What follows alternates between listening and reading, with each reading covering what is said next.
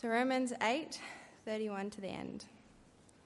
What then shall we say in response to these things? If God is for us, who can be against us? He who did not spare his own son, but gave him up for us all, how will he not also, along with him, graciously give us all things? Who will bring any charge against those whom God has chosen? It is God who justifies. Who then is the one who condemns? No one. Christ Jesus, who died, more than that, who was raised to life, is at the right hand of God and is also interceding for us. Who shall separate us from the love of Christ?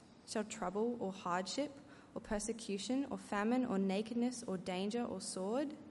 As it is written, for your sake we face death all day long. We are considered as sheep to be slaughtered. No, in all these things we are more than conquerors through him who loved us. For I am convinced that neither death nor life, neither angels nor demons, neither the present nor the future, nor any powers, neither height nor depth, nor anything else in all creation will be able to separate us from the love of God that is in Christ Jesus our Lord. Well, I want to start by asking, what are you most anxious about for the year ahead? Here, as we get to the start of the year, you think about what 22 has in store for you. What are you most anxious about for this year? I'm certain there's something that jumps into your mind as you think of that. What are you most anxious about this year? Here's my question. Is it something external or is it something internal? Is it something external or is it something internal? So we have external dangers all around us, don't we? We don't know what's going to come at us this year. We might be worried about COVID and having to isolate and what that's going to mean for our uni course and all manner of things. You might be anxious about something bigger like climate change or movements in our world that are beyond our control that just come in and overwhelm us. We have external dangers. But there's also internal doubts, isn't there? There's also internal doubts. Maybe the thing that you're most anxious about for the year ahead is you. That somehow you won't measure up at uni or at work. That somehow you'll be the one to ruin a relationship. That your sin and your failings will come crashing down on you. We face internal doubts. But God is not insensitive to those things. He is not insensitive to our worries and our anxieties that we bring into this new year. And so tonight I want us to turn to Romans chapter 8. Romans chapter 8 is about assurance. It's about how God speaks to those anxieties. As Paul wraps up this amazing chapter, he wants to leave us with this assurance of God's love, even in the face of external dangers and internal doubts. It's such a beautiful piece of writing, and we've only read a small bit because we want to dissect it in detail tonight. Here's a picture. Who's heard this podcast? Okay. Number of hands means that's definitely an old man podcast. I'm really into it. Strong songs. It's fantastic. Basically, this guy takes the best pop songs and he breaks them down into tiny pieces, into their constituent parts. And he'll play a little snippet of it and he'll be like, oh, listen to the marimba in the background there. You know, something really niche. And he'll kind of pull apart the different sections and he'll play a little bit on his own instruments and then kind of layer them together so you see how it's built. It's a really fascinating show to listen to. That's what we're going to do tonight. We're going to go strong songs on Romans chapter 8, just the little end bit. What we want to do is dissect it, break it down, find out all the constituent parts to see it for all its brilliance. Because it speaks to those anxieties that we bring to this year. So we're going to do it by looking at two lists. Two lists, kind of boring, scientific. Just going to break it down. 2 lists. List 1, reasons why your salvation is secure. List 2, things that can't separate you from God's love. Reasons why your salvation is secure. List 2, things that can't separate you from God's love. List 1, reasons why your salvation is secure. Number 1, God is for us. That's where Paul goes first. This section starts off by looking back at the previous bit. Verse 31 says, "What then shall we say in response to these things?" These other things that we've been talking about. What are these things that Paul is pointing out? He's probably pointing back to the whole of the letter so far, the way that God has given us peace with him, adopted us as his children through Jesus. And so what then will we say in response to that, to God having done all of that? Well, you have to say that God is for us. He is for our good. He's in our corner. He's on our side. And if that's true, then look at the logic. Verse 31, if God is for us, then who can be against us? That's the logic of this section. If God has already shown his hand, if he's made us secure, then who could possibly dislodge us from that? And the scene that he kind of works up through this section is a courtroom. Picture, judge, curly wig kind of deal, black robes, everything kind of very official laid out. We're in a courtroom. And all of Paul's rhetorical questions here have a legal sense. He says, who could be against us? Verse 33, who will bring any charge? Verse 34, who then is the one who condemns? This is legal language. And the answer to all those questions is no one. No one can do any of those things because God is for us. He is on our side. In this legal drama, God is on our side of the courtroom. So how do we know that God is for us? Jeff, you've just stood up here and said God's on our side. How do we know that? Well, we look back to the cross, it says. Verse 32. He who did not spare his own son, but gave him up for us all. He who did not spare his own son, but gave him up for us all. Will he not also, along with him, graciously give us all things? Again, see the logic? If he's already done all this, then we know he's going to do the next bit. Think about your parents, for example. Most parents give an incredible amount for their kids. I've really only kind of become aware of it as I have become a parent myself. And it's dawned on me how much my parents did for me. All the stuff that I didn't even realize at the time, all the nappies, the crippling lack of sleep that they had to go through, all the trips to school and weekend sport and all the running around and everything that they did, bearing with me through the ungrateful teenage years. Just all of that. They gave up so much. And you might reflect on your parents and think, my parents did the same for me. And it's like that. If they've already given me so much, why would I doubt that they would keep on doing it? Even as I've kind of grown up to be an adult and have my own kids, my parents still give and give and give. And it's like that, but only far, far greater with God. If he's already given us the immeasurable gift of his Son, then won't he go on and give us all things? And so we can be confident that all things will work for our eternal good because we already have the most valuable thing. He's given us his Son, Jesus. So, reasons why your salvation is secure. Reason 1, God is for us because he gave us his Son. Reason 2, God has justified us. Have a look at verse 33. Who will bring any charge against those whom God has chosen? It is God who justifies. Again, just peer into the logic. Justification is the word that gets used for the declaration of being not guilty. When you're declared not guilty, you are justified. And so it's very hard to bring a charge against someone who's already been acquitted, right? If you've already been justified.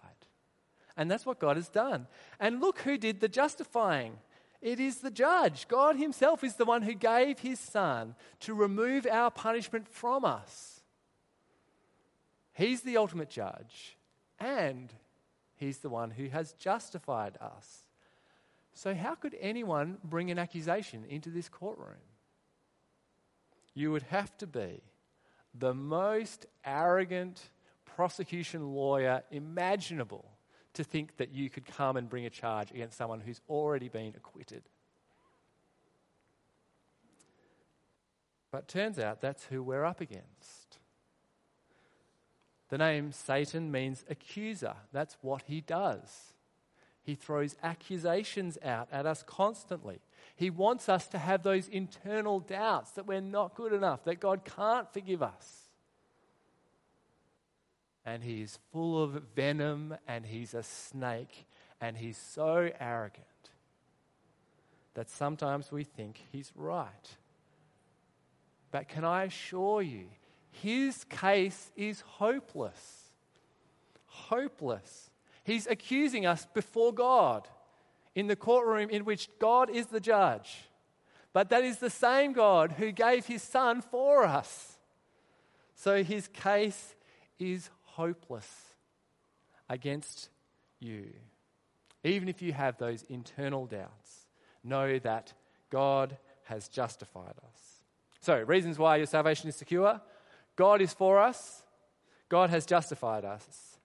And reason 3, Jesus intercedes for us. Here, Paul points to our defense lawyer. Verse 34, who then is the one who condemns? No one. Christ Jesus, who died, more than that, who was raised to life, he's the one. He is at the right hand of God and is also interceding for us. Our defense lawyer is Christ Jesus. He's the one interceding for us. Jesus now isn't kind of sitting around twiddling his thumbs somewhere up kind of in the heavenly realms doing his thing. No, right now he's got a job. And his job is interceding for us, speaking to God on our behalf. He is the court-appointed lawyer given to us to defend us. Imagine that. You turn up to court and your legal aid lawyer is Jesus. That's not bad. Every accusation Satan throws up, Jesus just shoots it down. He says, I died for that. I paid for that. And look at his credentials. If you ever need a lawyer, you actually want one with like all the letters before their, after their name. You know, you want someone who's a QC, a big shot. Well, Jesus is the one who died to pay the penalty for sin. He's the one who was raised to be king over everything. They are his credentials. He's our lawyer. And so can you see how secure your salvation is? If that is true for you, then none of Satan's accusations will work. No matter how strong those internal doubts are as they rise up within you. When you look at what God has already done in Jesus, that's where we find our security.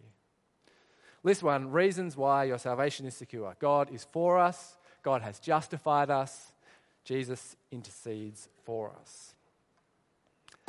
Okay, that's list 1, halfway there. List 2, we're going to dive back in. This is like the bridge of the song, morphing into the chorus, which is a little bit different to the first half. We want to find all those bits. Maybe we've got a new instrument that pulls in. Let's see, list 2, things that can't separate you from God's love. Things that can't separate you from God's love. If our relationship with God is so secure, then here's a list of things that won't ever break it. First thing, earthly suffering. Here, Paul has in mind those external dangers. Have a look at verse 35. Who shall separate us from the love of Christ? What's going to do that? Shall trouble or hardship or persecution or famine or nakedness or danger or sword, any of those things? Now, some of those things are pretty severe on the list, sword, right? But Paul isn't just talking about extreme persecution. That does happen around the world. But he's not just talking about that. He's also pointing to everyday troubles that every Christian faces. A sickness, a failed exam, rejection, loneliness, just commonplace hardships. Those things can be painful too. But they can't do one thing. They can't separate you from God's love shown in Jesus. They can't do it. Take sickness, for example. If you, across the course of this coming year, if you get sick, maybe something that stays with you, something difficult, a serious illness always leads to those questions. God, why is this happening to me? And it's okay. It's okay to ask those questions. We need to grapple with our situation. And the Bible helps us. The Psalms are full of godly people asking those hard questions. But no matter what comes from outside, there's one question that we always know the answer to, and that is, does God still love me? Does God still love me? Because the answer is always yes. The illness has not separated you from God's love, and you know because of list 1. Because God has already shown his love to you in Jesus. It's an established fact. And so he will certainly keep on loving you till the end. Jesus is still interceding for us. And so we know that God is always for us, on our side. We have that assurance that even sickness, even struggles can't separate us from God's love. In fact, this is a piece of kind of practical tip for Christian life. If you visit a friend who is sick or struggling, then just turn to Romans 8. That is the chapter to read with them. Just turn to Romans 8. You don't have to get fancy. You don't have to find some niche chapter in Ezekiel. Just read Romans chapter 8. Read Psalm 23. Remind them of the security of God's love for them. Sickness can't separate you from God's love. Earthly suffering can't. The second thing that can't is spiritual powers. Maybe this is an unexpected one that you didn't expect to see on the list, but it's there in verse 38. For I'm convinced that neither death nor life, neither angels nor demons, neither the present nor the future, nor any powers. It's talking about spiritual powers. None of these things can do it. In the ancient world, people went to great lengths to try and influence the spiritual realm around them. They had special incantations, they carried amulets, they'd go to the temple and offer sacrifices to try and get favor from the spiritual world. That's not just an ancient thing, is it? That happens all the time, even in our society, all the time around Perth. As people read a message from the universe in their dreams, they think that they're being directed by some forces. They check their horoscopes maybe, or they knock on wood, or they use their lucky lotto numbers. There is this underlying idea that there's power out there that I just need to tap into for my good. But Paul says, whatever is out there, the spiritual powers, they cannot separate you from God's love, because Jesus has defeated Satan and the spiritual powers that accuse us and threaten us. And so the Christian is free from worry about spiritual powers and mysterious forces somehow undermining us or throwing us off. Jesus rules over them, and so they can't separate you from God's love. Okay, so list 2, things that can't separate you from God's love: earthly suffering, spiritual powers, and finally, world events. World events. We need to be reminded of that, don't we? World events. Neither the present nor the future. I don't actually know what the future will bring. Will COVID come in a huge wave and break our hospital system? We don't know. Will we get a new strain that will change everything around again? We don't know. Will things just go back to normal? We don't know. And even if they go back to normal, what is normal? Is normal like war in the Ukraine? We don't know what world events will come. And we feel like we're at the mercy of this huge, scary world around us. But there's one thing that world events can't do. They can't separate you from God's love. Because God is sovereign, right? He's made the world and He holds the present and the future in His hands. And He will not lose track of His children no matter what happens. And so His love is a rock, hard, solid fact written into the pages of history that He has sent His Son to show His love for you. And so whatever comes in the future, that can't separate you from God's love. And that's why when Paul thinks about all these things, his resolution is there in verse 37. He says, no, in all these things we are more than conquerors through Him who loved us. More than conquerors. He actually makes up a word there, like coins a new phrase. It's kind of super conquerors, over conquerors. Not that the Christian always beats sickness or never faces an uncertain future, but that God is working all these things for our eternal good. He's working them for our good, to make us more like Jesus, to make us rely on Him more, to bring us home to Him.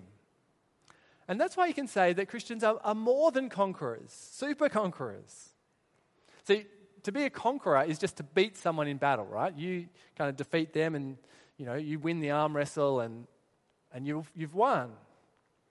But we're super conquerors, over conquerors. It's like a computer game where every hit that you take actually increases your health points. Like we get stronger from those things. That's what He's saying. In Jesus, those struggles actually strengthen us to endure to the end. God uses sickness and He uses COVID and hard times for our good. He takes those things and He flips them on their head and He uses them to turn them inside out so that they're good for our eternal purposes in God. To be with Him, to come home to Him. And so Paul is very happy to say we are more than conquerors through Him who loved us. List 1, reasons why your salvation is secure. God is for us.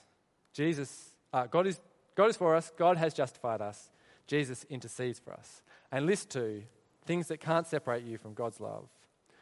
Earthly suffering, spiritual powers, world events.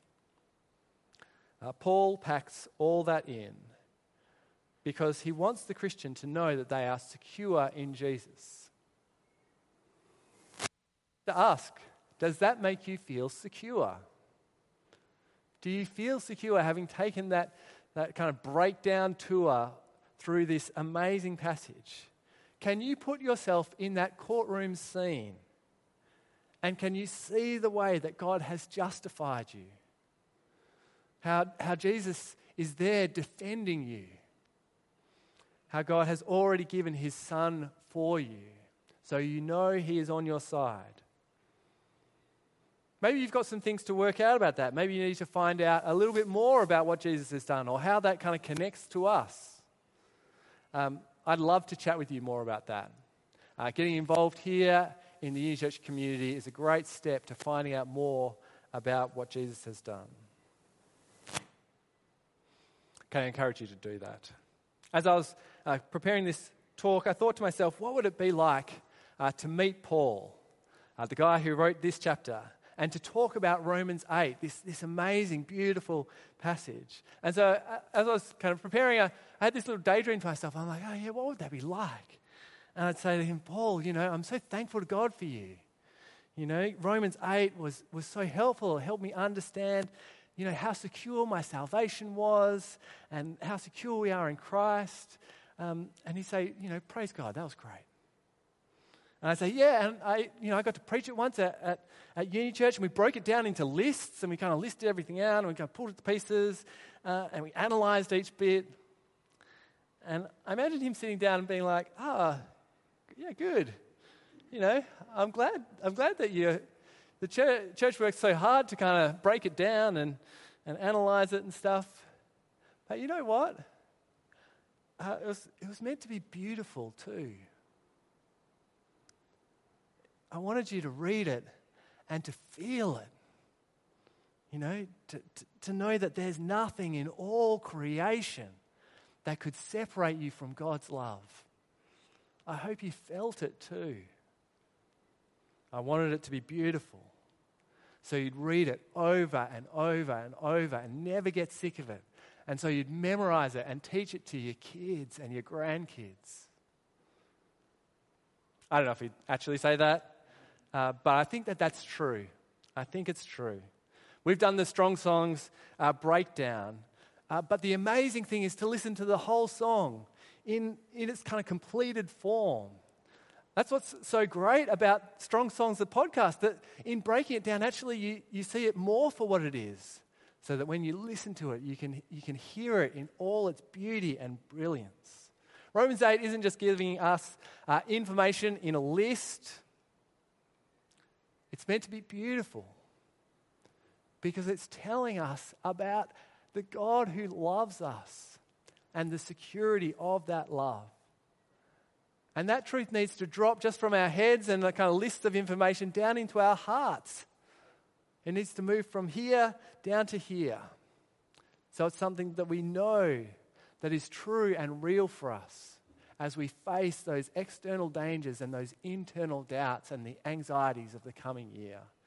So that we know the security of God's love for us in Jesus. And so we're going to finish with the words that we read at the start. We'll read from verse 35. I want to spend this time just meditating on these words. Romans 8:35. Who shall separate us from the love of Christ? Shall trouble or hardship or persecution or famine or nakedness or danger or sword? As it is written, for your sake we face death all day long. We are considered as sheep to be slaughtered. No, in all these things we are more than conquerors through him who loved us. For I am convinced that neither death nor life, neither angels nor demons, neither the present nor the future, nor any powers, neither height nor depth, nor anything else in all creation will be able to separate us from the love of God that is in Christ Jesus our Lord.